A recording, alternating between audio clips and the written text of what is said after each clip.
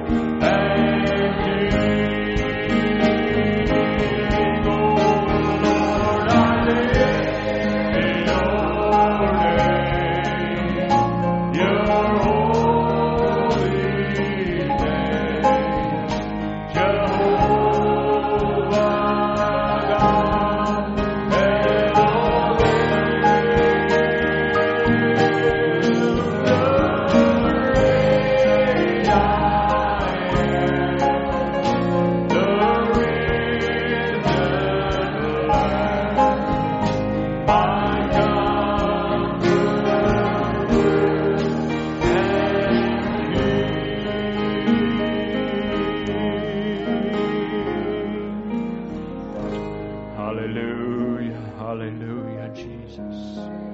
Hallelujah, Jesus. Jesus, Jesus. There's just something about that name. Oh, Jesus, Jesus, Jesus. There's just something about that name. Master, Savior, Jesus, like the fragrance after the rain. Jesus, Jesus, Jesus, let all heaven and earth proclaim. Kings and kingdoms will all pass away, but there's something about that name. Praise the name of the Lord. Brother Ebier, could I ask you to come and lead us in prayer tonight? I just have a couple of prayer requests, and just want to make known the memorial service of our sister Dodds will be tomorrow evening at 6 p.m. and it's going to be streamed on the Bible Way site. So those of you that would like to stream it, it'll be available. I just want to remember that in prayer. Remember the Dodds family. And also just want to remember the camp meetings coming up. I just want to bring that before the Lord tonight as well. Maybe we can just sing this chorus once more, and then I'll have our brother Ebier come. Oh, Jesus, Jesus, Jesus, something about that name. Master, Savior, Jesus, like the fragrance after the rain. Jesus, Jesus, Jesus, let all heaven and earth proclaim. Kings and kingdoms will all pass away.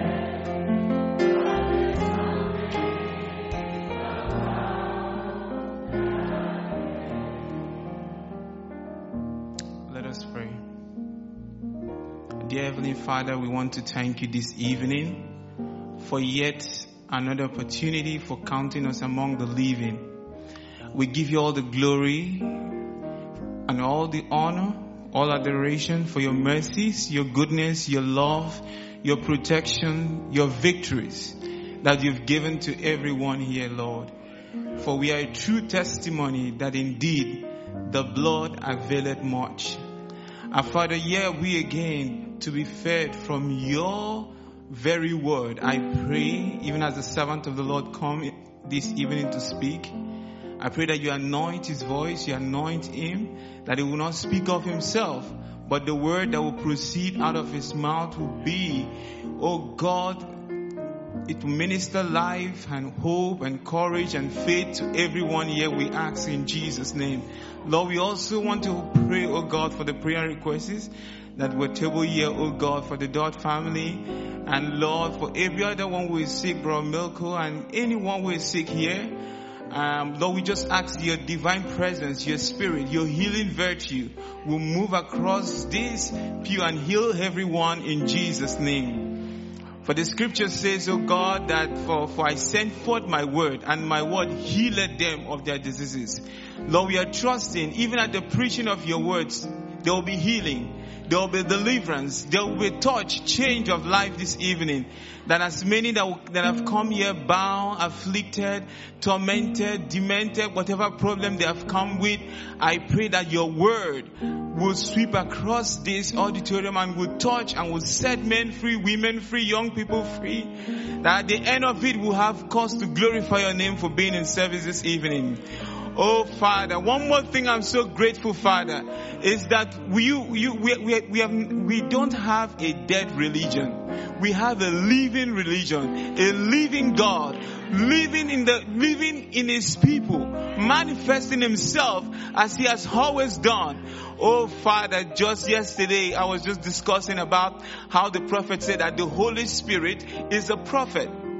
And a prophet will remember how he was standing in the pulpit and would discerning the thoughts of and intentions of the people, telling them their sicknesses and their diseases and praying for them they got healed. Father, Lord, the Spirit of the Lord is here this evening to do likewise, that you use the mind of God, you use His lips as He speak. May He be life and hope and health to as many that are here, Lord, we ask Thee. Father, we just want to surrender ourselves this evening to you, O God. That you anoint our heart, you sanctify our heart, you open our mind to receive your word from you this evening. That no one that have come here will go back the same. In Jesus Christ's name we pray. Thank you, Lord, because you know you've heard us. Have thine own way. For in Jesus Christ's name we ask. Amen. Amen. Thank you, brother. God bless you, each and every one. Those that are streaming with us on the American side, we just wish a real great big God's blessing to you as well. Amen. Looking forward to seeing you soon. Amen. You can have your seats tonight. Brother Mike Ray is going to minister to us today, so we'll just invite him to come, and we're going to sing a song together. How great is our God, the splendor of a king.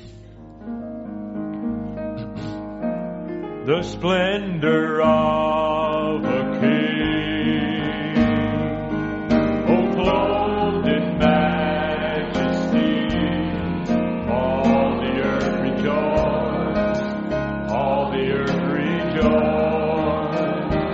He wraps Himself in light, and darkness tries to hide, and trembles at His voice, and trembles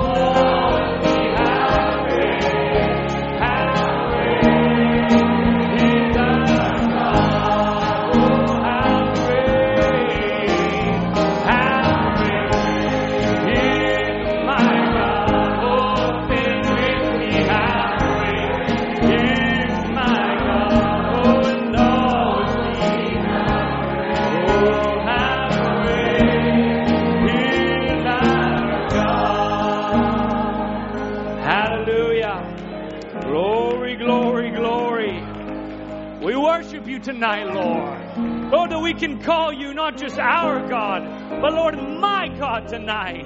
Lord, a personal God. Lord, that hears and answers prayers of your people.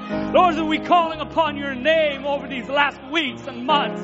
You're moving amongst us, Lord. Continue to stir. Continue to bring hearts to you, O God. Break through the crusty souls, Lord. The crusty shells upon hearts, Lord. Bring back the lost, O God. Save the prodigals, O God. Heal the sick, Lord. Lord, that's who we come to. Jehovah Rapha, our healer. Jehovah Jireh, our provider. Lord, we lift our voices up to you. There is none like you. No one can touch our hearts like you, O God. We worship you, Lord. Oh God, in this atmosphere, we lift our voices. Worthy, worthy, worthy is the Lamb. Lord, may the temple shake tonight. Lord, the temple with our voices and our praise, our adoration to our King of Kings, Lord. Lord, in this atmosphere, in this presence, Lord, we have a couple needs tonight, Lord. Lord, as we call and pull upon you, oh God, we're a needy people, Lord. And Lord, Brother Wes Ardeal has sent a need in, Lord. A dearest family friend. Lord, sick in body. Lord, right on the edge of what we call life, Lord, and on a ventilator. Heavenly Father, we send your Holy Spirit, Lord, to her little hospital room. Right this very moment, Lord. Usher strength into her body. Lord, fill her lungs, Lord, with strength. Oh, God, eliminate, Lord, pneumonia. Eliminate the viruses, Lord. Lord, we serve a living God. Lord, Lord, your will be done. But, Lord, we're praying your healing power would go just now, we pray. Lord, Brother George brought a need forward, Lord. A missing loved one, Lord. A friend that he knows, his father knows that he's missing. Lord, you know exactly where they are. Lord, you find, Lord, not just natural and spiritual. Search him, oh God. Find him, Lord Jesus. Bring him back to the fold. Bring him back to his home. For the glory of Almighty God, we pray. Lord, not that, Lord, we would receive any glory, but, Lord, that you receive the glory. We lift you up, Lord. Hear our needs this evening in Jesus Christ's name. Amen and amen. Hallelujah. Hallelujah. Amen. Amen. I've just been pondering over these last several weeks. Don't just take our prayer just willy-nilly. When we pray, it's because we know there's a God that hears our prayer. Amen. When someone comes up for a need and you're coming up by faith because you're knowing there's a God that can hear the prayer, and my faith then calls out to it and pulls down on the promise. Amen. So you that have come up for prayer, you that have held up needs, you hold on to that. Don't say, well, I prayed and that's not just it. You hold on hard to the faith in the healing power of the promise. Amen. Don't just leave it there, but you hold it and don't let it go. Amen. God bless you tonight. God bless you tonight. Just a little, that'll be all the songs tonight. Musicians, thank you. Just a little note. We turn to our scriptures. We'll turn to John 19:28. Just a little note. I just wanted to let everyone know what camp is 2 weeks today. I believe it is. So 2 weeks today will be our camp will start. I know some will maybe trickle in a tad earlier, but Wednesday night, there was some questions and maybe a little bit of mix-ups or so, but Wednesday night is our very first meal. So those that are coming, yes, Wednesday night is a meal. So please come on Wednesday, and camp starts then that night, and food will be provided, and we'll have just a relaxed evening together and have some time with the family, our family. Amen. I'm going to try, with the Lord's help, nothing of my ability, that's for certain, is to take part 2. I'm very terrible at part 2. So you pull, please. Maybe a little bit of last week. We'll just try and recap maybe just what we missed or what we couldn't get to.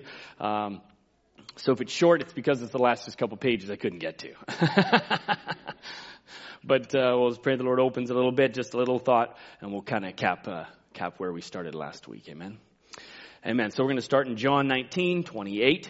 We'll read again a little bit where we ended last Wednesday.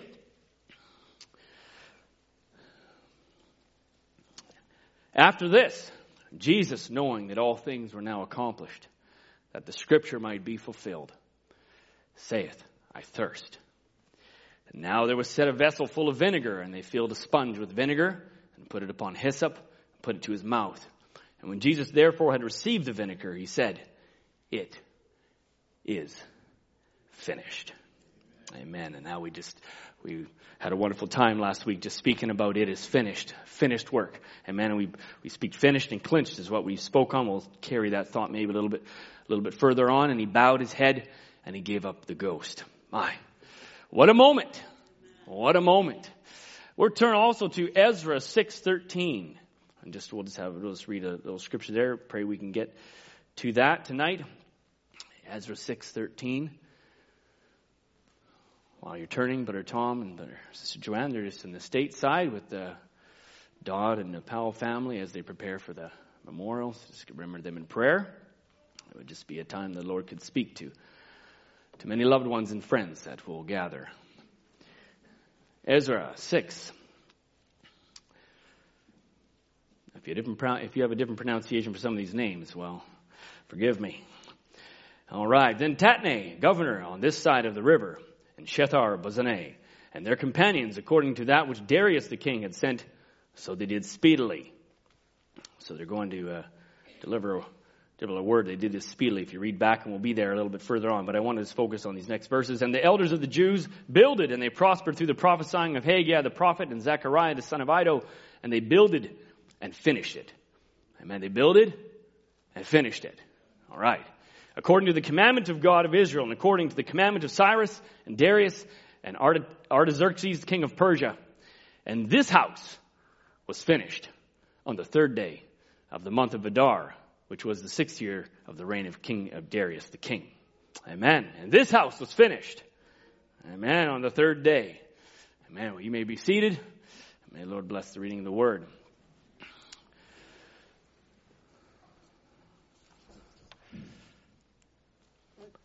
I ended last week just speaking on finished and clinched, and we were speaking on it is finished, a finished work. And I just want to continue on, and maybe I was going to even call tonight, against all odds, you'll finish it. Against all odds. But I'll just go part 2, and so we'll go from there. So you help me tonight. You need a pull. You need to really help me, because I hit print on my notes, and I wasn't even near finished. Oh, dear goodness. Print on. I said, Lord, you really got to help me tonight. But amen. So you do your part. I'll do mine. All right. Amen. So to be able to say we finished, we spoke last week on what an accomplishment it is, and how much the feeling to say I finished it. I accomplished something. It's usually something major that we say that for. We don't usually say, I finished it, or what an accomplishment you achieved, or don't scream out and believe, yes, I did it! I brushed my teeth today. It's just not usually what you do. It's usually something a little more major, as we spoke last week, something like, milestones, Stanley Cup or something like that, or maybe somebody, NFL or something would raise the trophy of their head. They probably would then be like, yes, I did it! Right? It's a big deal. I'm sure there's a whole lot of screams that happen on the top of many mountains, some bigger than others, as they reach the top. And that last final moment, they're sucking back on oxygen as they would on Mount Everest and some of the larger ones. And I'm sure if they could, they'd scream as loud as they can, and all you hear is, that's probably all you heard. But in their mind, they're screaming very loud, I finished it, right? They'd probably lose too much oxygen up on the top of Everest. But so finishing a major goal doesn't come, though, without major obstacles. Major obstacles, right? Right. So, but who likes major obstacles? Sister Rena, you're one of the few. Not many people like major obstacles to go through, and so they usually try and minimize the obstacles we got to tackle as we work to finishing whatever we're looking towards. And so sometimes they stack up their teams. We've looked at teams in sports and certain things, and they just, you look at the lineup, you're like, well, of course you're going to win. Look at who you got on there. And so people are trying to minimize, how or best position themselves. Horse racing, they breed horses very specifically. And it's no wonder some of these horses win is because they have come from a long line of champions and such, because they want to take everything out they can and put a surefire winner on the line, right?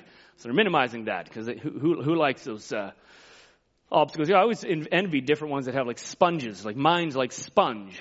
As we go through school and you study and you study and you study, and some people just like They have no problems. They just listen to it once and off they go. And they don't even got an obstacle. So I don't even know how they can shout, and even be glad in their accomplishment. It's like, well, yeah, obviously. Look at the brain you got. I'll shout that, I'm finished. But, and so, different ones have different challenges, I'm sure. But, I thought about Alexander the Great as I was just pondering, and, we call him the Great. They do, because of what he accomplished. But, he was a son of an emperor. He was trained very, very young with the best of trainers. He was trained by Aristotle, who was trained and taught by Plato. And guy was born to succeed. Even had prophecy behind him. It was gonna happen whether he probably liked it or not. So, his greatness came from other places. But, we generally try to minimize. So people have done the best they can to just wipe out all the obstacles they can, and not come up with what we would call, and what I've said is, have the odds stacked up against us. Nobody wants the odds stacked up, right? So what is that exactly? You say, well, what are the odds? I'm not really a betting guy. Hopefully none of you are either. And, but, when that's a term from obviously, a deck stacked, or the odds are against you. It's, when you pretty much have something against you, or it's very extremely unlikely or impossible for something to succeed, right? So even though it seems completely impossible, you're going to succeed. So that's against all odds, right? Abraham, against all odds. And so, some of us have maybe more odds stacked against us as we go through life, and we'll talk about that a little bit. Back in the 80s, who remembers when the U.S. beat Russia in hockey? I know it's before many of your time. Yes, but the odds were stacked against them.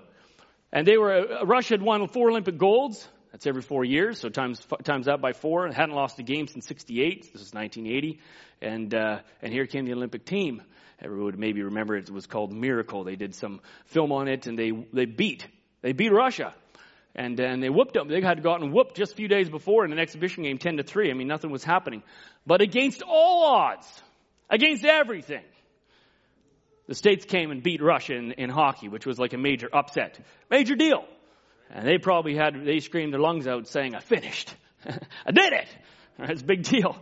Big deal. I was just looking through, who's come against all the odds, in life. And what comes up mostly is sports, for whichever reason. Sports is always right there, against all odds, And there was this fellow that piqued my interest. His name was John Starks, and probably nobody even knows who John Starks is. Who knows who John Starks is? Exactly. Nobody knows John Starks. But at the end of it, they said everybody should know who John Starks is, because he's the classic rags to riches, And he said it's such a shame that nobody even knows about him. He was, in a word, they said, an overachiever. They said if in the dictionary, the word overachiever in the dictionary, there should be a picture of Starks, because that's exactly what he was. But he was never supposed to succeed. Not in high school, not in college, and certainly not in the pros. He had a firm desire, everything. He was passionate beyond passionate to try and become an NBA player. He was just fervent to become a basketball star, and it began in his hometown in Oklahoma, and he went to Central High School, and nobody wanted him on the team. He just wasn't even good enough. So he begged for groceries, tried playing for several community colleges, and still wasn't really good enough, and finally he was able to make a Division I team in the Oklahoma State, and they finally accepted him as he begged groceries and just kind of tried to do some work. He went after college, he went undrafted into the NBA, which was expected. And you'd think that someone would say, I've tried everything. I've tried high school, I've tried college ball, I've tried everything. I've tried to get drafted, and this guy worked hard, and I do mean hard. It just wasn't there. It wasn't happening for him. And so he hung it up. No, he didn't. Starks played in the independent leagues. He played and he played and he played and he played and played. Literally. That's how many times they put played in the little write-up on him, until he forced his way into the Golden State Warrior team. Literally played and played and played and played and played till he forced his way into the Golden State team. All right? After one season, out he went. He got the cut. He thought he would give it up. Nope. He went over to New York, packed his bags, was a long shot, and tried to get on the Knicks roster, which He did, but they were trimming it down because they were too big. And they were trying to trim their team sizes down to meet the league maximum. And he was right on the brink of getting cut. And so whether he did it intentional or not, but he tried to make a dunk on a fellow named Patrick Ewing, which didn't match up. And he got hurt. And because he got hurt, they couldn't scratch him. And so guess where he stayed? He stayed on the Knicks lineup. All right? This guy was a non-starter. A nobody, should go nowhere. He didn't get cut. It healed, forced him to stay on the roster, and he worked so hard with such a huge heart and determination. He worked harder than anybody, and he became the Knicks, one of the most emotional players in NBA history, and an all-time great Knick. And in fact, when he returned to, I believe, Madison Square Gardens or wherever they played, the whole arena gave him a standing ovation when they actually saw him in the place, because the hometown loved him so much. He finished it. He had a dream, he had a goal, and he finished it against all odds. All right? This is natural. We would call these Cinderella stories. Right? Everybody likes Cinderella stories. They like to see the small guy, the nothing, make it to the top. Everybody know what Cinderella story means? The down and outs. They like to see everybody get a little bit of a break, right? You know, and somebody, obviously the fairy tale, somebody steps in and gives Cinderella some special help there to get to the end. But, you know, what they call in sports, they actually call it sometimes midnight struck. Or they strike midnight, which means they don't make it. They don't finish it. They were a Cinderella story, but because they just couldn't finish it, they couldn't really make it through, and midnight strikes for them and all the magic's gone. That's what they call that. Midnight strikes. But let's flip it around, and we're going to just now keep going. Now we set your tone there a little bit. You know, we're all a little bit of Cinderellas, because everybody here is against all odds. Everybody here is against all odds, because you have got the most vehement enemy against you. The vehement enemy against you. And so we're all a little bit of Cinderellas here. Some of us pounded into hopeless submission because we've got cruelties of life. We've had setbacks. We've had circumstances that have happened. We've maybe our whole demeanor, or maybe our mental thought of who we are is crumbled. We've played a comparison game. We've tried to compare ourselves with each other, and we just have the lowest self-esteem. Some are laden with guilt so heavy of our past, we can't even fathom why anyone would even love them. Some just carry around maybe an innate sense that something's missing, broken within you, and you can't really name exactly what. And some have gone through life and are carrying burdens and heaviness of hearts. And all the odds are against you. And your circumstances are looming so large, almost too great, that you feel like, really, I'm not even going to make it. Brother Branham says, we've had difficult. Satan has fought us in every way. But thou art God, who overrules all things. You overrule difficulties and circumstances. Oh my goodness. I just thought, my goodness, we serve a God who overrules circumstances. Think about it. Oh, they just go through this and they go through that and this happens. You're like, my goodness, those are the worst set of circumstances someone could go through. Everything's been set up against them for their failure. But we have a God that can overrule circumstances. I don't care. You might go through the worst of times, the worst of situations, the worst complicated that life could even come your way. And the odds are stacked against you, but we serve a God. I'm preaching a God tonight that can overrule circumstances. He can overrule the pain. He can overrule the agony. He can pour in peace. He can pour in comfort. He can pour in strength and overrule everything Satan has tried to throw at you. I'm just going to simply preach tonight from my heart, because I'm just preaching tonight. You've got to finish it. You've got to finish this course. I don't know where you are in your spiritual walk. I don't know where you are. I don't really care about my notes. If you are halfway through it, you need to finish it because you need a God that can overrule circumstances. You need Him in your life. You need the Holy Ghost in your life. So when you go through difficult situations, you can say, I have a God. He overrules what I'm going through right now. Amen. Satan's got a lot, and if you don't feel like it right now, he's stacking it. He's stacking it. He wants to make sure that you ain't gonna make it, and he's put a lot against you. He's put a lot against you. He's got this huge bet. You ain't never gonna make it. Never gonna make it. Bankrupt him. Every son and daughter of God's gonna bankrupt him. Amen? Because you are born to finish. That's where we'll go. You're born to finish. Amen. Amen. Because when Christ is in you, the author and finisher of our faith, against all odds, you will stand. Amen. The same life, if Jesus Christ, the same life that was in Him, He was against all odds. We went over it last service. And you know what He went through to get to the cross. What He went through to say it is finished. Even before that, all He went through. My goodness, He was born as they would have called Him illegitimate. And the scorn that He would have had. And the mockery that He would have had. And all that He went through just to get there. And then the cross. It was against all odds. But He still hung on the cross. And He said, it is finished. And if that same life that was in Christ Jesus dwell in you, it shall quicken your mortal body. Amen. Quicken you so that it doesn't matter what the circumstance may say. He overrules it and you'll say, I'm finishing it. Amen. You might have a whole lot around you. You say, man, Brother Michael, I have got so many battles. I've got demons all around me. I'm fighting hard. All right. 2 Chronicles 14:8-11.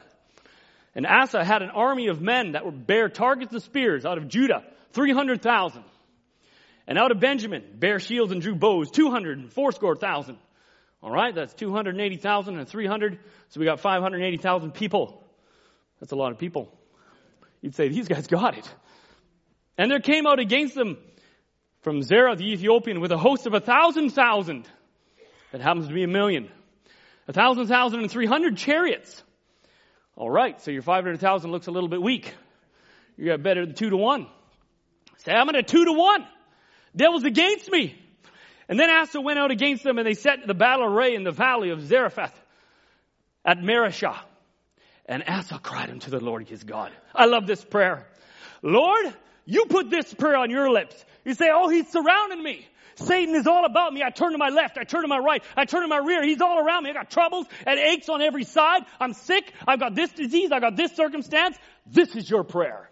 Lord, it is nothing with thee to help, whether with many, or with them that have no power. Amen. It don't really matter, God. It could be just me. Or it could be millions. It don't really matter to you. It's nothing with thee to help. Amen. Help us, O Lord our God. For we rest on thee, and in thy name we go against this multitude. O Lord, thou art our God. Let no man prevail against thee. Glory! Isn't that a beautiful prayer? Lord, it is nothing with thee to help with, whether with many or with no power. Help me. Help me. I always love the next verses. We spoke about it just even on Monday. I love, and the Lord smote the Ethiopians before Judah, and they fled.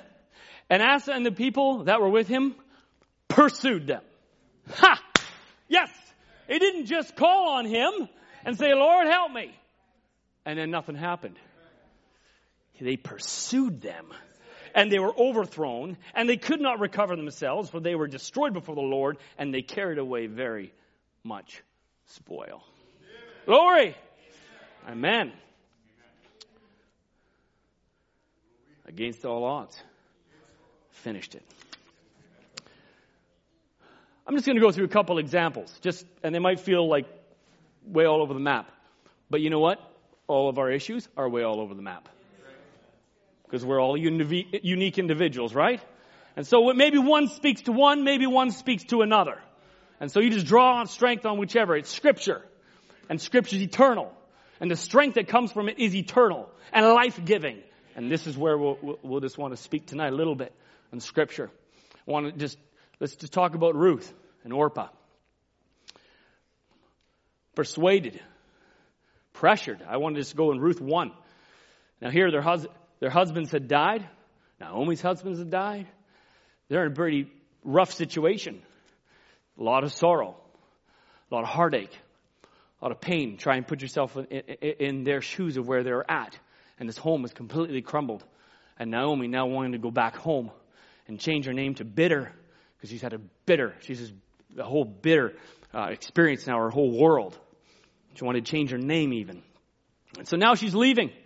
And wherefore she went forth out of the place where she was, and her 2 daughters-in-law with her. So now they're all leaving.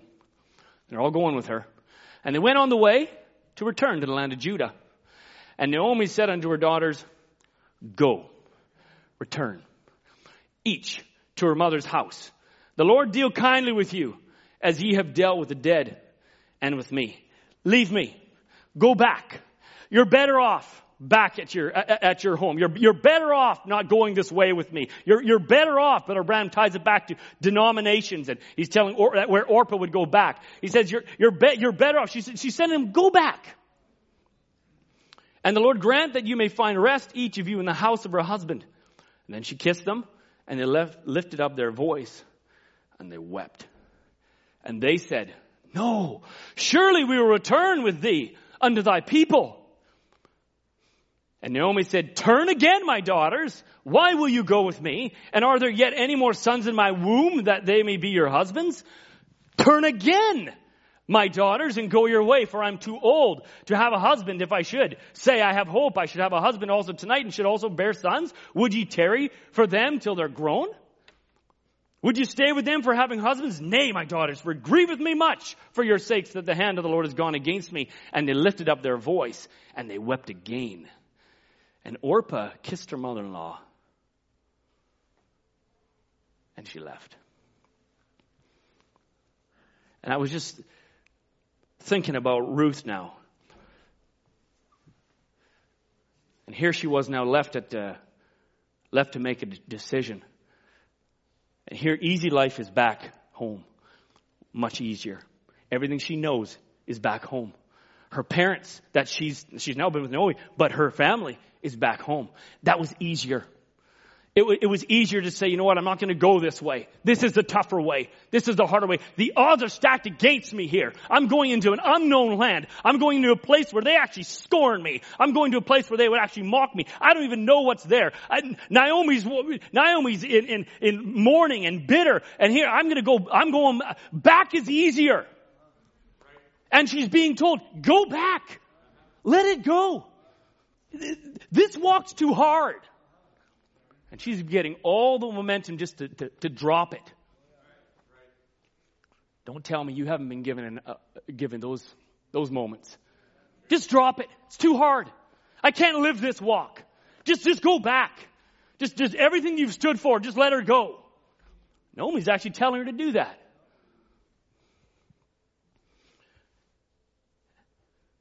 And she said, behold, thy sister-in-law has gone back to her people. Naomi speaking to Ruth. And unto her gods, now return thou after thy sister-in-law. Get going. Leave me. Leave this way. The road has gotten too weary. But something was inside Ruth. I don't think Ruth even could understand what it was. I don't think you can even understand when the way gets tough and the way gets weary and the way gets just the circumstance is too hard. Something inside of you is saying, I can't quit. I can't let this go. See, everyone's telling me, my friends, my family, the ones that have fallen away, just go, just leave it. Who believes this anyway? What good is it doing? Look at the battles you're in right now. Just go back to the world. something. She says, no, I'm going to finish this. I'm going to finish this. See, I didn't know she would know what she's going to finish, but she's going to finish her part in the Scripture. That's what you're going to do. You're going to finish your part in Scripture. And something's driving her. I can't go, Naomi. I can't go. Something to say, I gotta drive, I gotta finish this. Something began here. Something beyond what my mind can hold. There's a drive inside, a craving. I have to stay with you. Yeah, because there was a Boaz ahead of her. Redemption was ahead of her. She was going to be redeemed ahead of her. And something was craving for that. She didn't know it was there, but something was pulling her because she was a type of a bride. You're going to fulfill your part, Ruth. You can't let this go. You can't drop it. You must believe it because it's in you. A seed gene of God is in you to finish the course. Ruth said, entreat me not to leave thee. Amen. Entreat me. That's a big word. Or return from following after thee. From whither thou goest, I will go. Oh, these are good words. You've heard it 1,000 times. May they sink in. Where thou lodgest, I will lodge. Thy people, my people. Thy God, my God. Where I diest, I will die. Then there will I be buried. And the Lord do so to me. And more also, if aught but death part me and thee. Whew. Something sank deep there. Naomi got the picture. Nothing is moving this one from her course. Nothing is going to stop her from finishing. Nothing. She cleansed that. Nothing but death will separate me. And so when Naomi saw that she was steadfastly minded, she then left speaking unto her. Love it. Love the Scripture. What a type and shadow that was driven to finish her part. Driven because she was a type of the bride of Jesus Christ. Brother Branham says, notice, Ruth was willing to forsake her idols, forsake her past life, forsake her people, forsake everything, and return with Naomi. No matter what the circumstance was, she was willing to go on. I urge you tonight, forsake it all. Forsake your past, forget it. Everything that she knew was there, and she was being urged to go back to it. Everything, forsake it. Forsake your past, forsake what you know, forsake your people, forsake father, forsake mother, forsake sister, forsake brother. That's what she's being asked to do. And she was willing to do it no matter the circumstance. Willing to go on. My.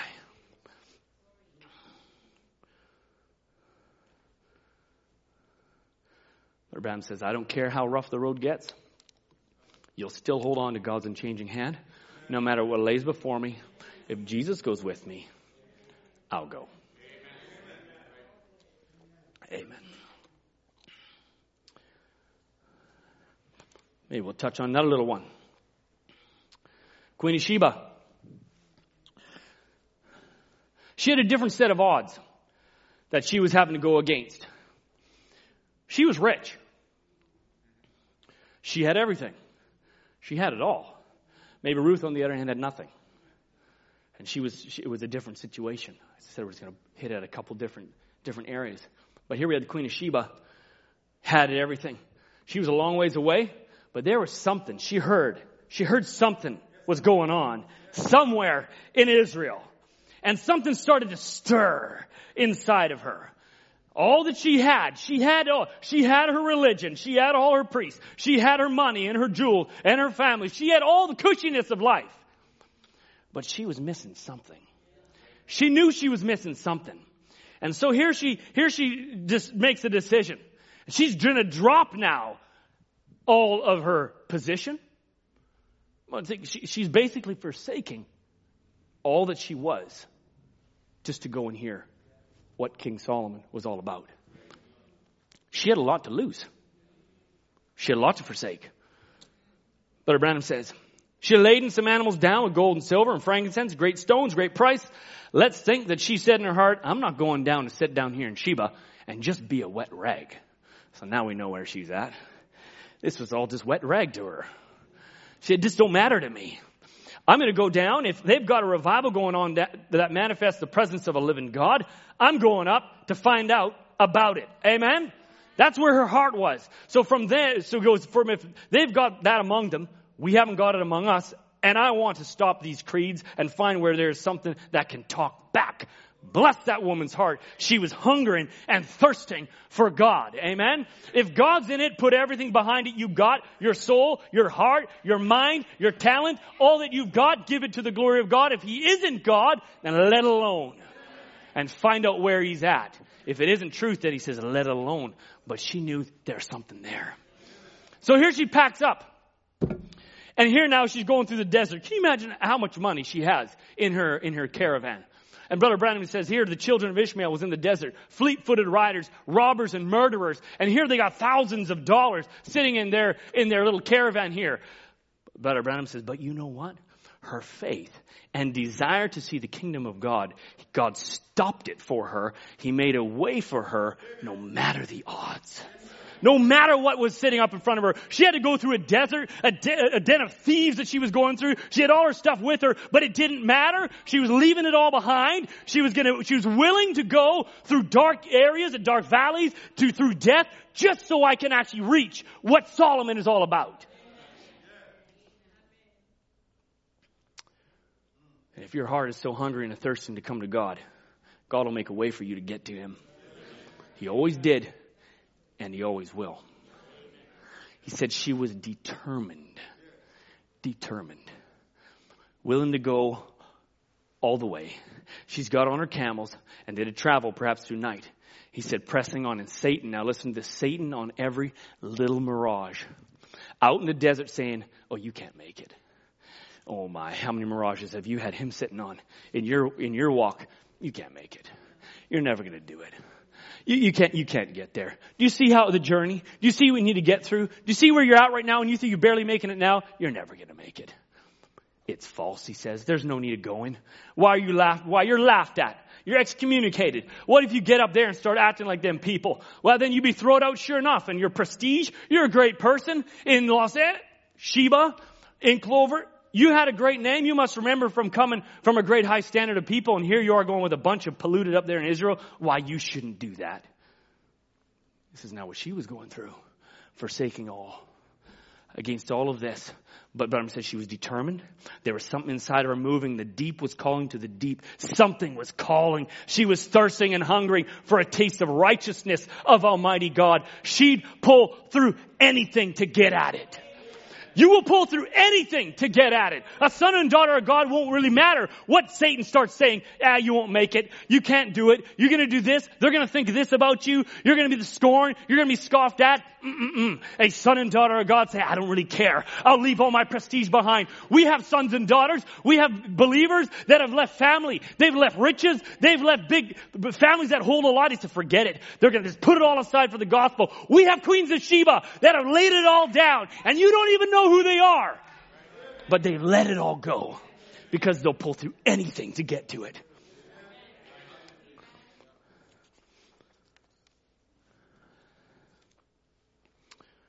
Amen.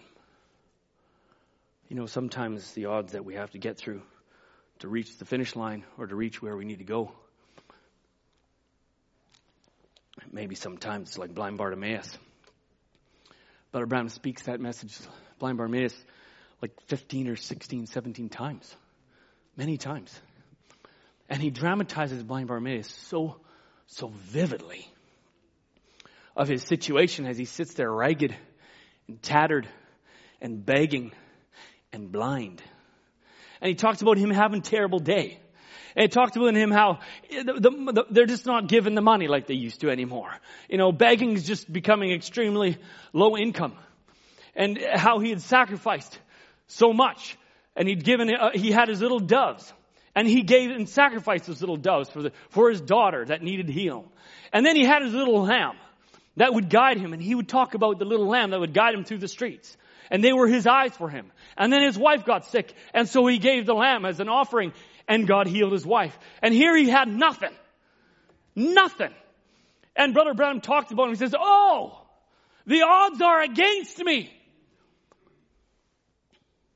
I said, Lord, is there somebody like a blind Bartimaeus tonight who just feels in their walk, in their spiritual world, the odds are just so against them?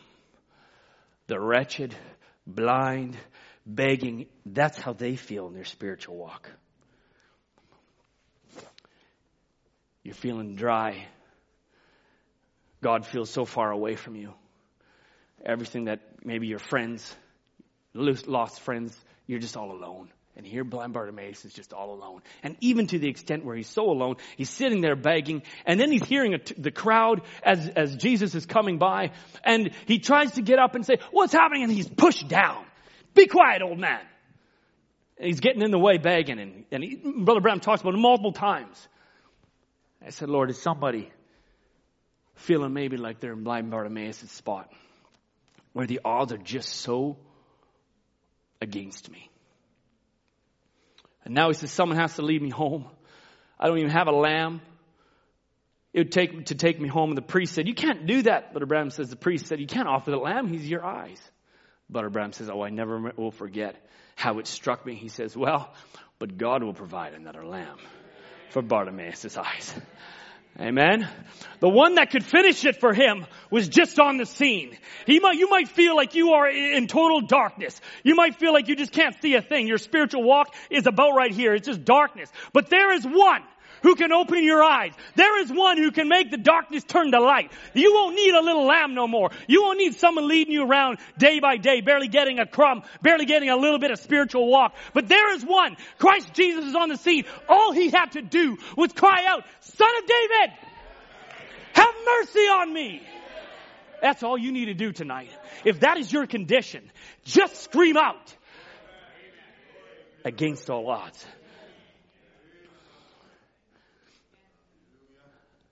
Don't sit by the gate too long. Don't sit by the gate too long. What if he didn't do that? What if he didn't scream out his heart, his yearning, his desire? What if Ruth didn't have that burning desire and she just went back with Orpah? Or Sheba, Queen of Sheba. No driving there.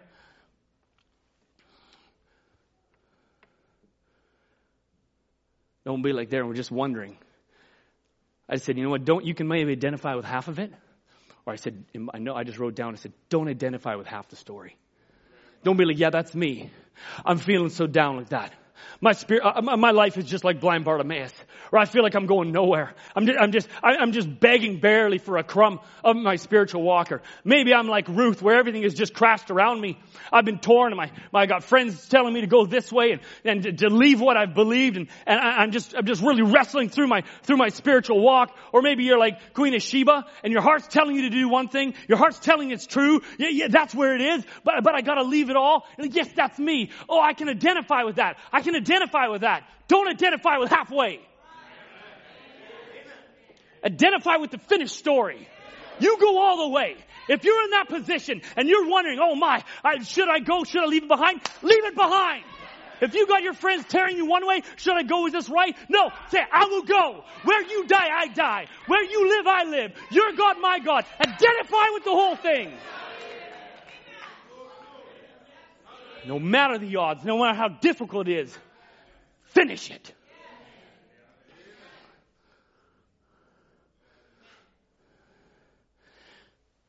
You know, we've had different ones go through some difficult times here. I was just even thinking some incredible odds, incredible difficulties amongst even our church. But they finished, or they are set their eyes on the prize because they have an anchor. I was thinking of Sister Beth. And I was looking at her testimony. If you haven't seen it, you go home and see it. On the website, Sister Beth was diagnosed with Philadelphia positive, form of leukemia. You want to talk about against all odds? But there's only one you can turn to. When it's like there's nowhere else to go, there is a place to go. And that's where Brother Kim and Sister Hetty and Sister Beth turned. And so I just caught a couple little pieces as Sister Beth was speaking. And she says, I wanted to quit. She even says, I had suicidal notes ready. Already wrote. This is what she says. No chance of survival. And if she survived, physical effects from radiation, issues with lungs and hearts, kidneys, brain, lymphoma, dental failure, central nervous system issues. This was if she survived. The odds were stacked against Sister Beth. This is a real life day. This is a real life. You say, oh, that's the Bible. No, this is Sister Beth right now today. Everything was against her. Everything was stacked. You're not going to make it. You're going to die.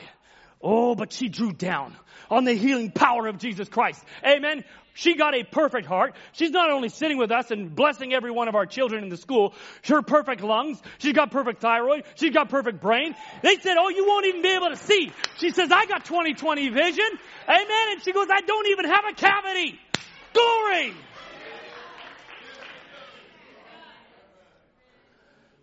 My goodness, that blessed me so much. That's our God.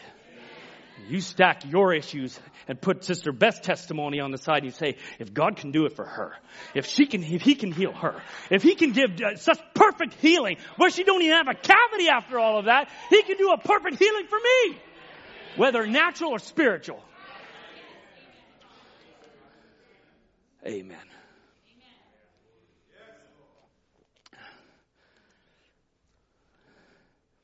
Say, well, my situation is pretty daunting.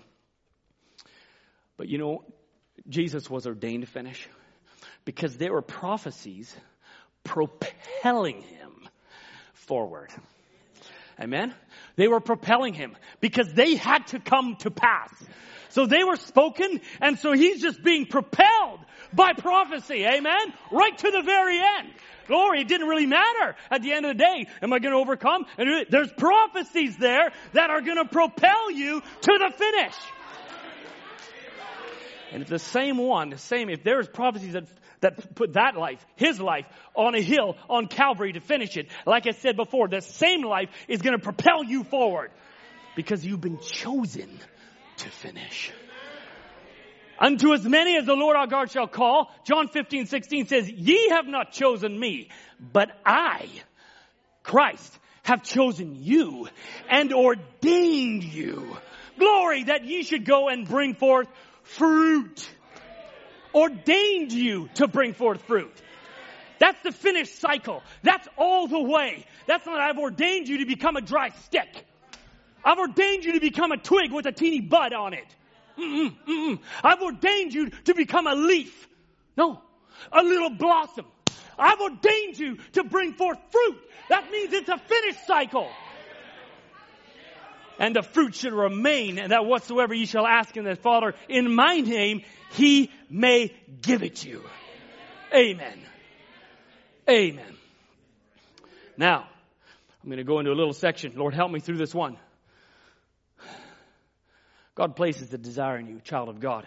He places a yearning as He did Ruth, as He did Queen of Sheba, as He did you and I. There's something there. All right? And you have a desire. There's something for me. And now, the Jews in Ezra, at the building of the temple, there was a desire in them to return. Because prophecy was being fulfilled. Prophecy was coming to pass. 70 years will you be in captivity. And prophecy was now coming to pass. And something starts to well within them. I need to go back. I need to get there. All right, we're going to go through this a little bit. Amen. Do you know prophecy? You got to put yourself in the book. They could put themselves there. They were in captivity. They knew of a prophecy of Jeremiah. They knew that we're only here for 7 years and then we're going to be released. What about prophecy for you? How are you seeing yourself in the book? You have to identify yourself. That's me. That's a prophecy according to me. And then that prophecy will propel you to the finish mark. Amen? You say, well, Malachi 4:5. Behold, I send you Elijah prophet. Whose hearts is he turning? Wait, that's my heart that is turning. That's me. Wait, is that fulfilled now? Hey, that's manifesting right where I am. That's me. You got to put yourself there. I read Revelations 19. After all these things, I heard a great voice, much of heaven singing, hallelujah, salvation, glory, and honor. But Abraham says it's the bride, and I heard were a voice of a great multitude. Continues to say, and here was granted that she would be arrayed in fine linen. And he saith unto me, blessed are they which are called unto the marriage supper of the Lamb. And I said, that's me. That's me singing hallelujah. That's me singing praises to the great I am. Hallelujah, for the Lord God omnipotent reigneth. That's me. So if that's me, then I'm going to be propelled to get there by the word of God. Jeremiah 25 said, and it shall come to pass when 70 years are accomplished. This is scripture now, if you want to wonder where it came from. That I will punish the king of Babylon and that nation, saith the Lord, for their iniquity in the land of the Chaldeans, and will make it perpetual desolation. Isaiah 44 also said, that saith of Cyrus, he is my shepherd, and shall perform all my pleasure. This is a prophecy for Cyrus, a king in Babylon. Even saying to Jerusalem, thou shalt be built, and to the temple, thy foundation shall be laid. 45:1. Thus saith the Lord to his anointed, to Cyrus, whose right hand I have holden. Oh, I love that. Here Isaiah is prophesying that Cyrus, of what's going to happen, and what he's going to do to release the Jews out of captivity. And he says, he is my shepherd, and shall perform all my pleasure. And he says, thus saith the Lord to his anointed, to Cyrus, whose right hand I have holden. God's holding his right hand. He can do nothing. His right hand of power, whatever he chose or tried to do, God's holding his right hand. You're doing that. You're doing that. I don't really care what the devil's trying to do. God's got his right hand holding. And he said, you're not going to do that, Satan. Oh, I'll allow that. Oh, I'll allow that. He's got nothing. If he can hold Cyrus's hand, he can hold every demon's hand and only allow what he wants to happen. Whose right hand I have holden. My goodness. King of Babylon, of Persia and all that. And here he thinks he's making decrees and it's all just God holding his right hand. Oh, to subdue nations before him. So here, 70 years now have come to pass. And the Jews are seeing this. This is our time. We're ready to leave. And so now there's a burning desire. And and Cyrus makes the decree in Ezra 1 and 2. I'm just going to follow there a little bit. It says it's now time to go rebuild the temple. And he's now fulfilling prophecy. Okay, so here we go. Mike, can you imagine after 70 years? Freedom. Here we go. My goodness, we're free. We're not bound to this pagan and heathen area. And so now they're able to go back to rebuild the temple. This is glorious. Have you ever been slaves? Exactly. Right answer. And it's glorious. When you're free from the bondage of sin.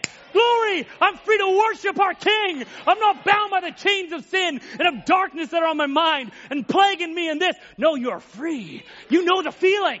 That's what they're feeling right here. So Zerubbabel and Jeshua. Zerubbabel from the line of David. Jeshua was from the line of the high priest of Aaron. And so they go back 2 years. They then start. You know what happens? The local people around them, they say, hey, we'd like to join in and help you. This ain't happening. This is our temple. This is our God. There ain't no mixing. There ain't no mixing. Don't you dare. This message, don't mix with no denominational ideas. Don't you put yourself, you get out there and witness. But don't you dare think, wow, we're just all one big happy family. Go back to the circle that Brother Murphy talked about, and it's Christ in its purity, in the pure word form. That's the center post. There ain't no mixing with a bunch of denominational wishy-washy worldliness. It ain't happening. There ain't no mixing with just loose living and loose standards. We have a holiness gospel. He said, that ain't coming in here. That ain't coming into our realm. This is our God. This is our temple. And we will be pure people, and we're building it. Well, they didn't like that. Be careful. You say, no, hey, we don't have that standard around here. We live pure. We act pure. We dress pure. We don't cut our hair. We don't do this. Oh, they became their enemy now. Careful. And so they start building. The foundation work now to be done. Oh my, Satan hates to see life start to be built back. Someone starts to come back to their position. Prodigal comes home, heart starting to become tender. Oh, he gets so angry. And he starts to stir the storms. And now they start to hound him. And they start to give them problems. They hire people now to afflict them. This is what's going on as they're trying to lay the foundation here. All right. I say, wait a second. This can't happen. We can't allow them to build the temple here. And so they stand up. They say, whoa, wait a second. They say they hired counselors to frustrate their purpose. Scripture says to frustrate. I'm sure you have some demons that are frustrating your purpose. Just recognize where they're coming from. So the complaint, though, is sent up to high command. Spiritually speaking. So this copy of a letter, they send a letter now up and they say, listen, do you know what's going on? They send a letter up to Artaxerxes and they say, do you know what's going on? They've got be it known unto the king that the Jews that came up from thee are come unto Jerusalem, building a rebellious and bad city. That is what the scripture says, a rebellious and bad city. Amen? Yes, indeed, it was a bad city, built to stand against the enemy and set up walls. Be it known unto thee that this city to be builded, and it's going to come and it's not going to pay toll. They're not going to pay tolls. They're not going to pay tributes. They're not going to support your kingdom, and it shall damage the revenue. Absolutely. We will not bow. We will not bend. We will not subserviate ourselves to the things of this world, and we ain't going to give our strength to Satan's kingdom. So he says, now, because we have maintenance from the king's palace, and it was not meet for us to see the king's dishonor, therefore we have sent and certified the king, and a search be made into the records of thy fathers. So you shall find that this city is a rebellious city. This is what they send a letter saying, stop this. They've got some history. They'll hurt you. Oh yes. Yes, devil. Get that one right. The sons and daughters of the living God are rebuilding back, and they are violent against your kingdom. And he knew this, and so they're saying, hey, your kingdom's going to suffer. You let this build up. You let this kingdom come. You let these people become strong in the word. You're in trouble, king. So, whoa, we can't have that happen. Satan says, it ain't happening. Double down. Send in more forces. Attack them. And that's exactly what happened. So he says, all right. He says, the king sends a letter back. It says, and command and search has been made, and it has been found that indeed it's rebellious. He says, give ye now commandment and cause these men to cease, that the city may not be builded. Take heed now that ye not fail to do this. This is the king speaking. Why should damage grow to the hurt of the king? And the next verse says, they made them to cease by force and power. Oh my. So here, the enemy has come and has ceased the building by force and power. I said, oh God, help us. Anybody that is their lives have been building, has been stronger. They're just setting their little feet down. Maybe it's someone whose spiritual walk is just getting built up, and Satan's going to pour it on you. He's going to pour it on you. You stand against him. Don't let him make you cease by force and power, because greater is in he that is in you than him that is in the world. Greater was they had more power. They just didn't recognize who they were at the moment. Let's just flip the page, because here now they stop. And the word of the Lord comes now. And the prophets say, wait a second. They say, Haggai and Zechariah, and they speak. And they said, thus speaketh the Lord of hosts. This people say the time has not come. Saying to people here, no, we can't build it now. We can't build the temple anymore. They've been forced to stop. And Hosea or Haggai is saying, the Lord is saying, this people say, speaking of the Israelites, the Jews, it's not time. The time that the Lord's house should be built, it's not now. We can wait for another day. We can't do it. Lord is speaking. He's saying, no. The time is now. This is the time. Get back to work. It's time to rebuild the temple. Why is there delay? Why are we delaying? This is the time to build up our hearts. This is the time to start getting, if our walks with Christ, if our spiritual walk, if our Christian walk is wavering, don't just say, well, now is not the time. Now is the time. Is it time for you, O ye, to dwell in your sealed houses, and this house lie waste? This is God speaking.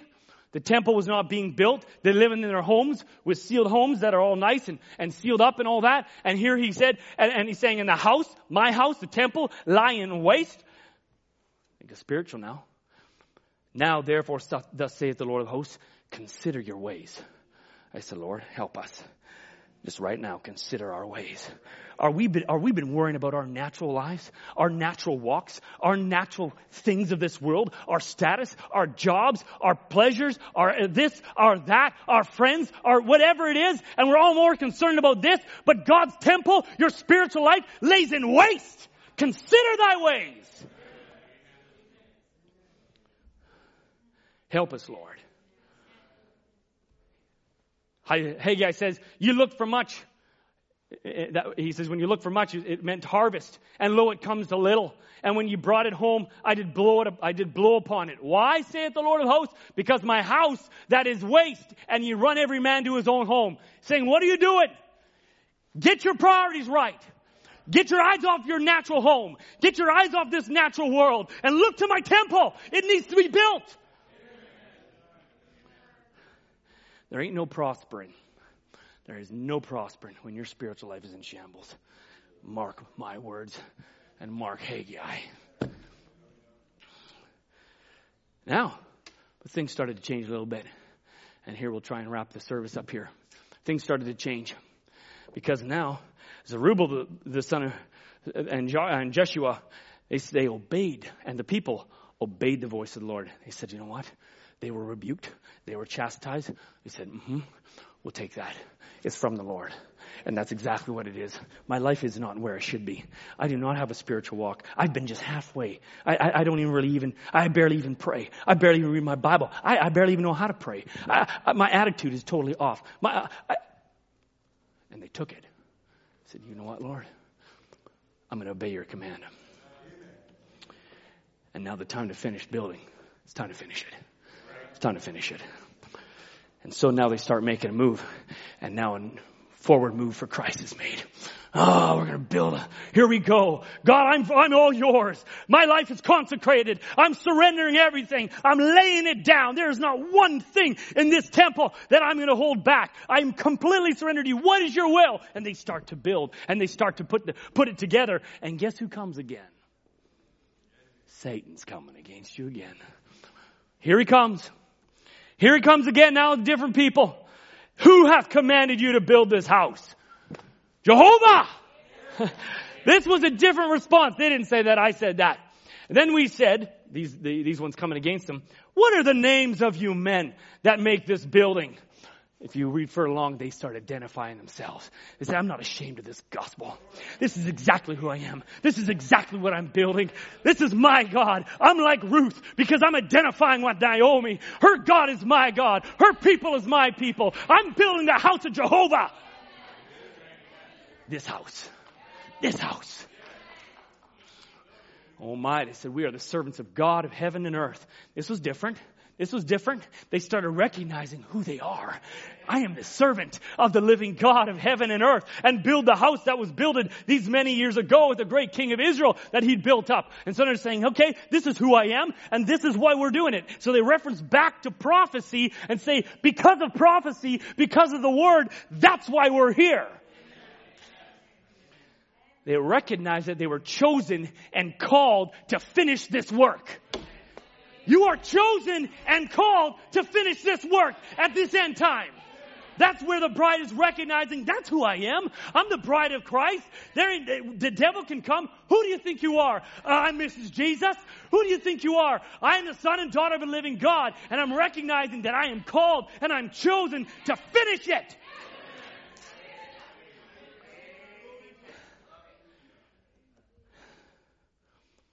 And so they reference back to the prophecy. But in the first year, Cyrus, the king of Babylon, the same King Cyrus made a decree to build the house of God, holding right hand. And he made a decree, and it was made, and prophecy now must be fulfilled. And so we're building it. That's who we are.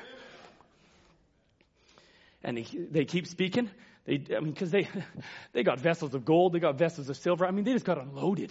Here's all the vessels of the temple that we took. Take it all with you. It was like 5,000 instruments. Take it all with you. Isn't that glorious? My goodness.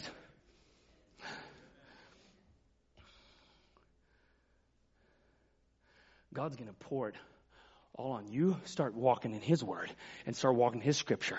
God will just start pouring His Word into you. He'll start pouring His promises into you. You start walking in that. You'll find out the strength that you need is there. Well, I don't know. No, you just stand in prophecy because it's spoken of you.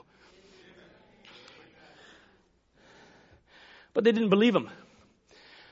They said, then came the same Sheshbazzar and laid the foundation of the house of God, which is in Jerusalem.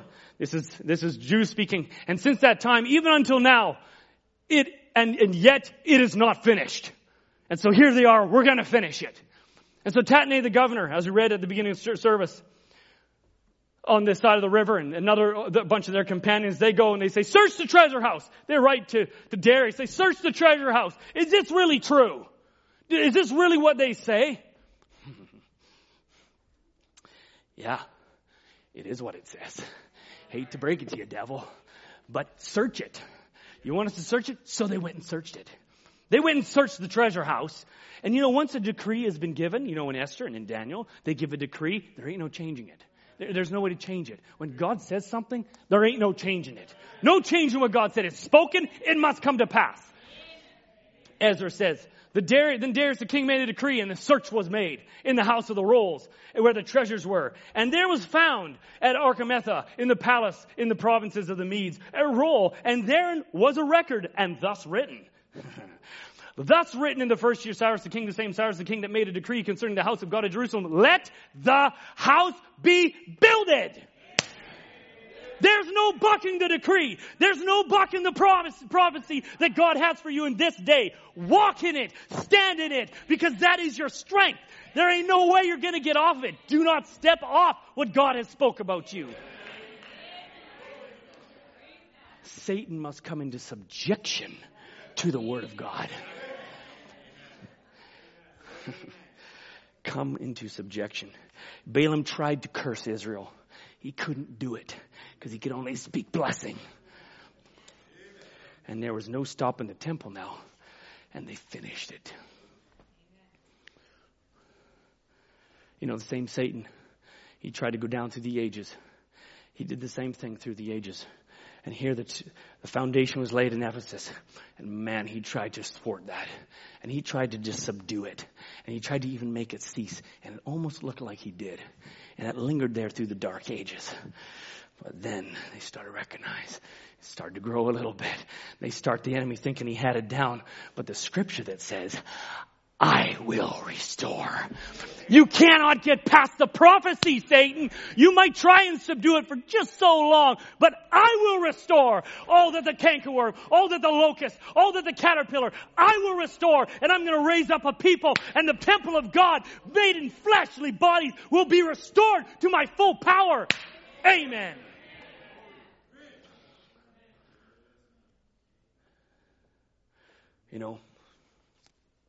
Well, I'll come to a close right here. I was thinking,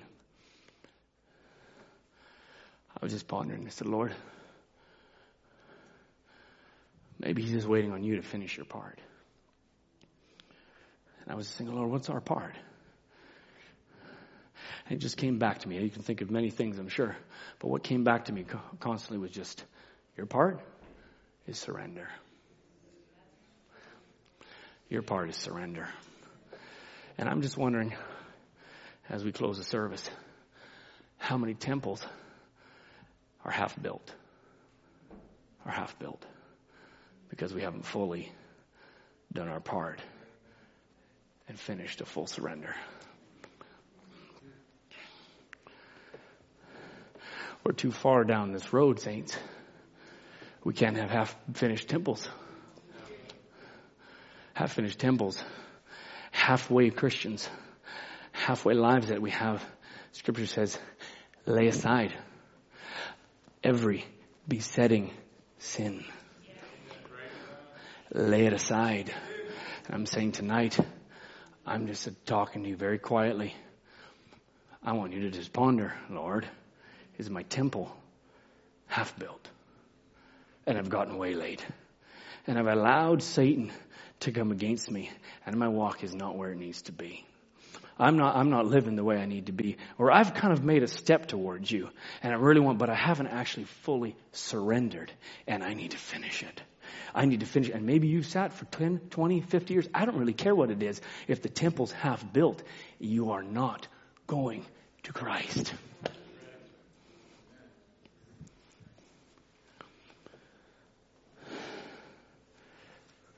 I'm saying tonight, as we spoke last service, maybe those that are sitting in the outer court, I'm saying finish it tonight. Finish it tonight. Let's just bow our heads.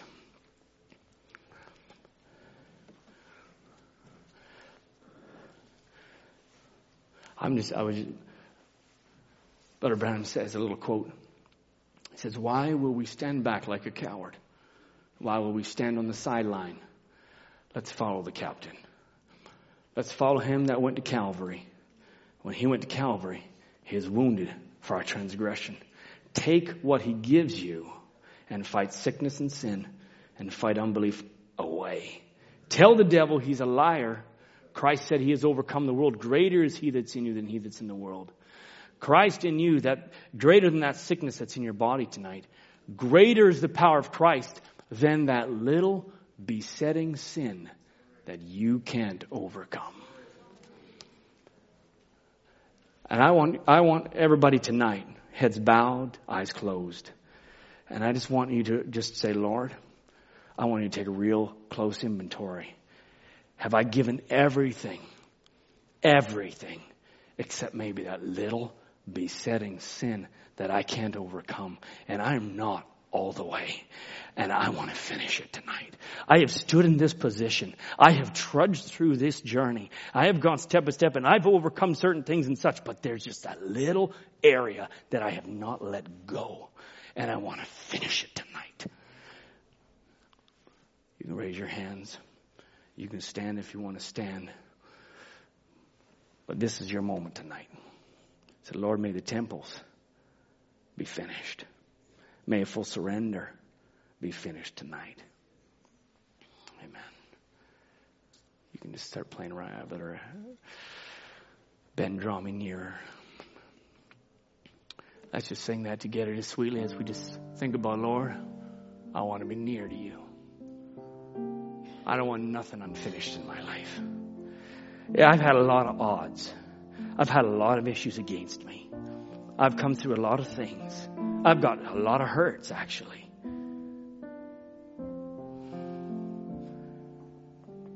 But he's here to meet that need. But you've got to surrender that to him tonight.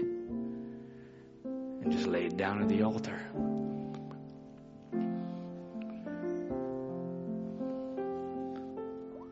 Clench your experience tonight. If it's healing, Lord, I'm drawing on it tonight. I said, Lord, when Jesus hung on that cross, he said, it is finished. It was finished then. And tonight on your lips, if you need to take the word of God that he spoke as he hung on the cross, you speak it to Satan. You say, Satan, tonight, it is finished. Let's just sing now, draw me near, as we just keep our hearts and eyes on him. Draw me nearer, nearer, nearer, blessed oh, to the cross, where thou hast died. Oh, and draw me nearer, nearer, nearer, blessed Lord.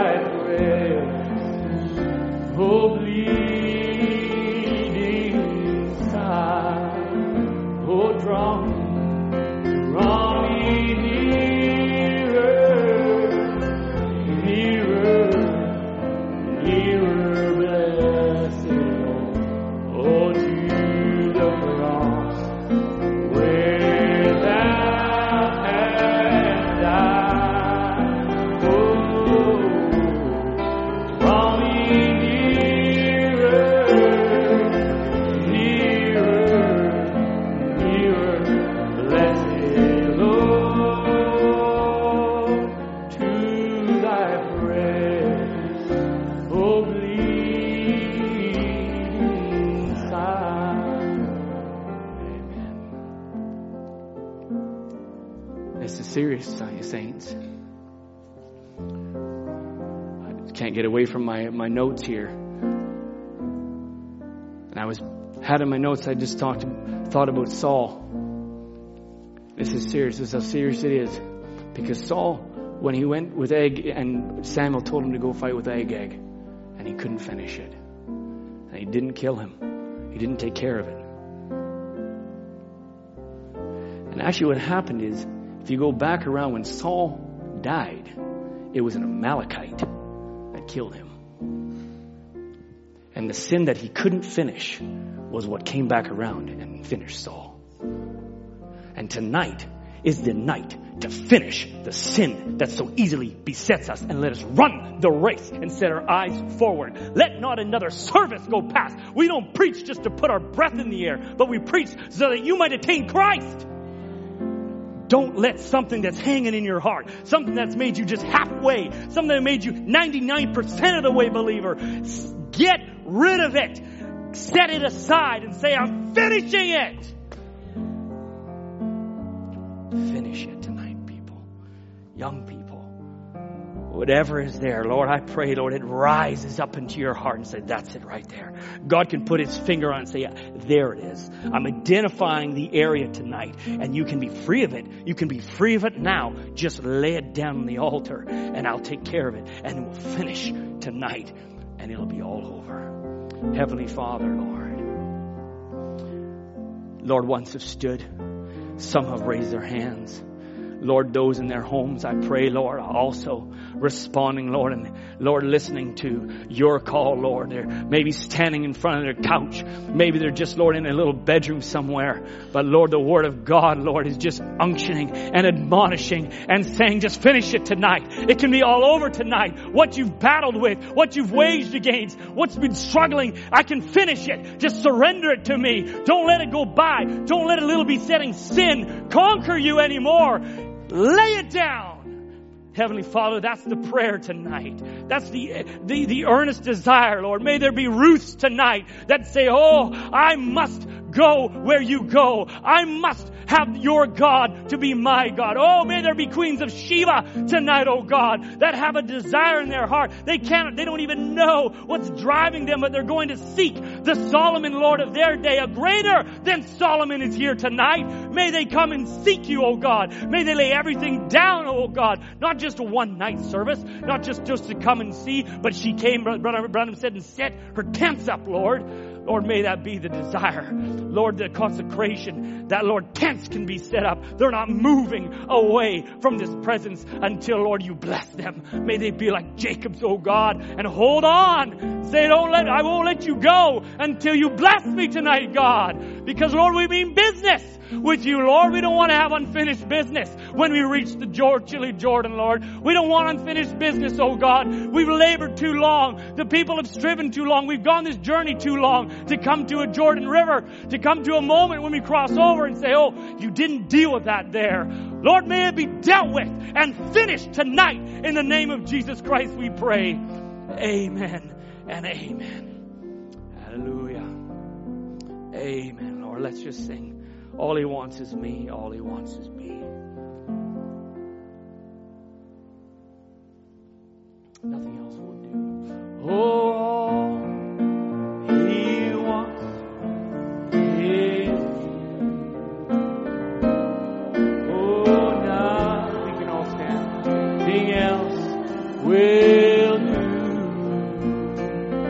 Oh, and not just a part.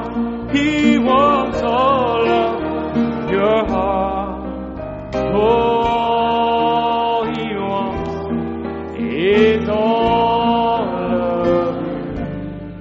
Oh, and all he wants is you. All he wants is me.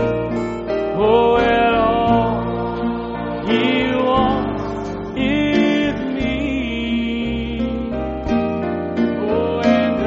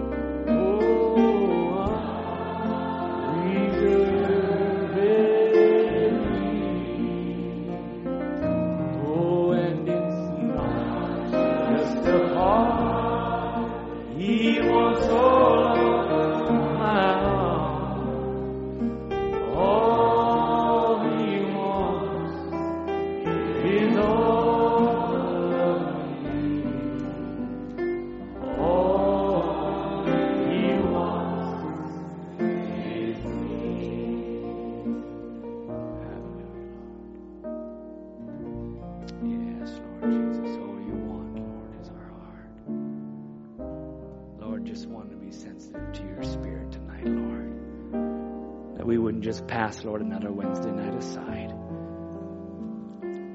But you could deal with a heart, because one heart, Lord, one soul is worth much value to you. Hallelujah, Lord. Let's sing only you, Lord, as we. Only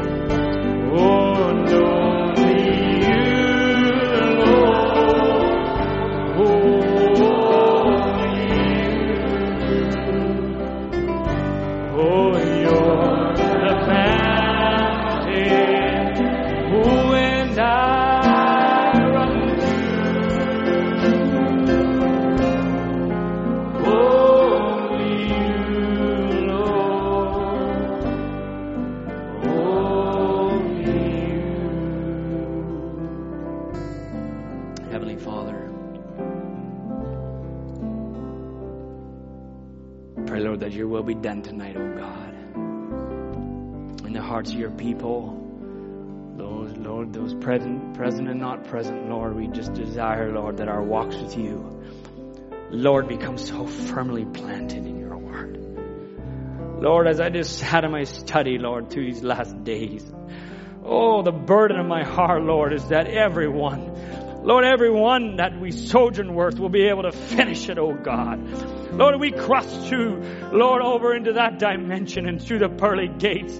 We're looking to our left and our right, Lord, and there's not one missing because the Word, Lord, has come forth over these last years, Lord, so that we'll make it, Lord, and not be left, oh God, with a halfway built temple, a halfway Christian life, but Lord, in all the way, life in Christ, we pray. Go with each one, Lord, we pray tonight. Oh, may they ponder your word, Lord. If you've gripped a soul, if you've gripped a heart, may they not leave your presence, Lord, until they've anchored and surrendered, Lord, and lay it all aside, and they can walk forth, Lord, from this moment, Lord, completely 100% anchored and sealed in Jesus Christ, we pray. May, Lord, each one be reverent now. We go in your presence, we dismiss each one in your lovely name of our Lord Jesus Christ. Amen, Lord. Amen. Amen. Mind the Lord tonight. God bless you. Sorry to keep it a little late. May you just listen to His voice. If you need prayer, we're here to pray. Don't leave until you say, Lord, it's finished. Amen. God bless you.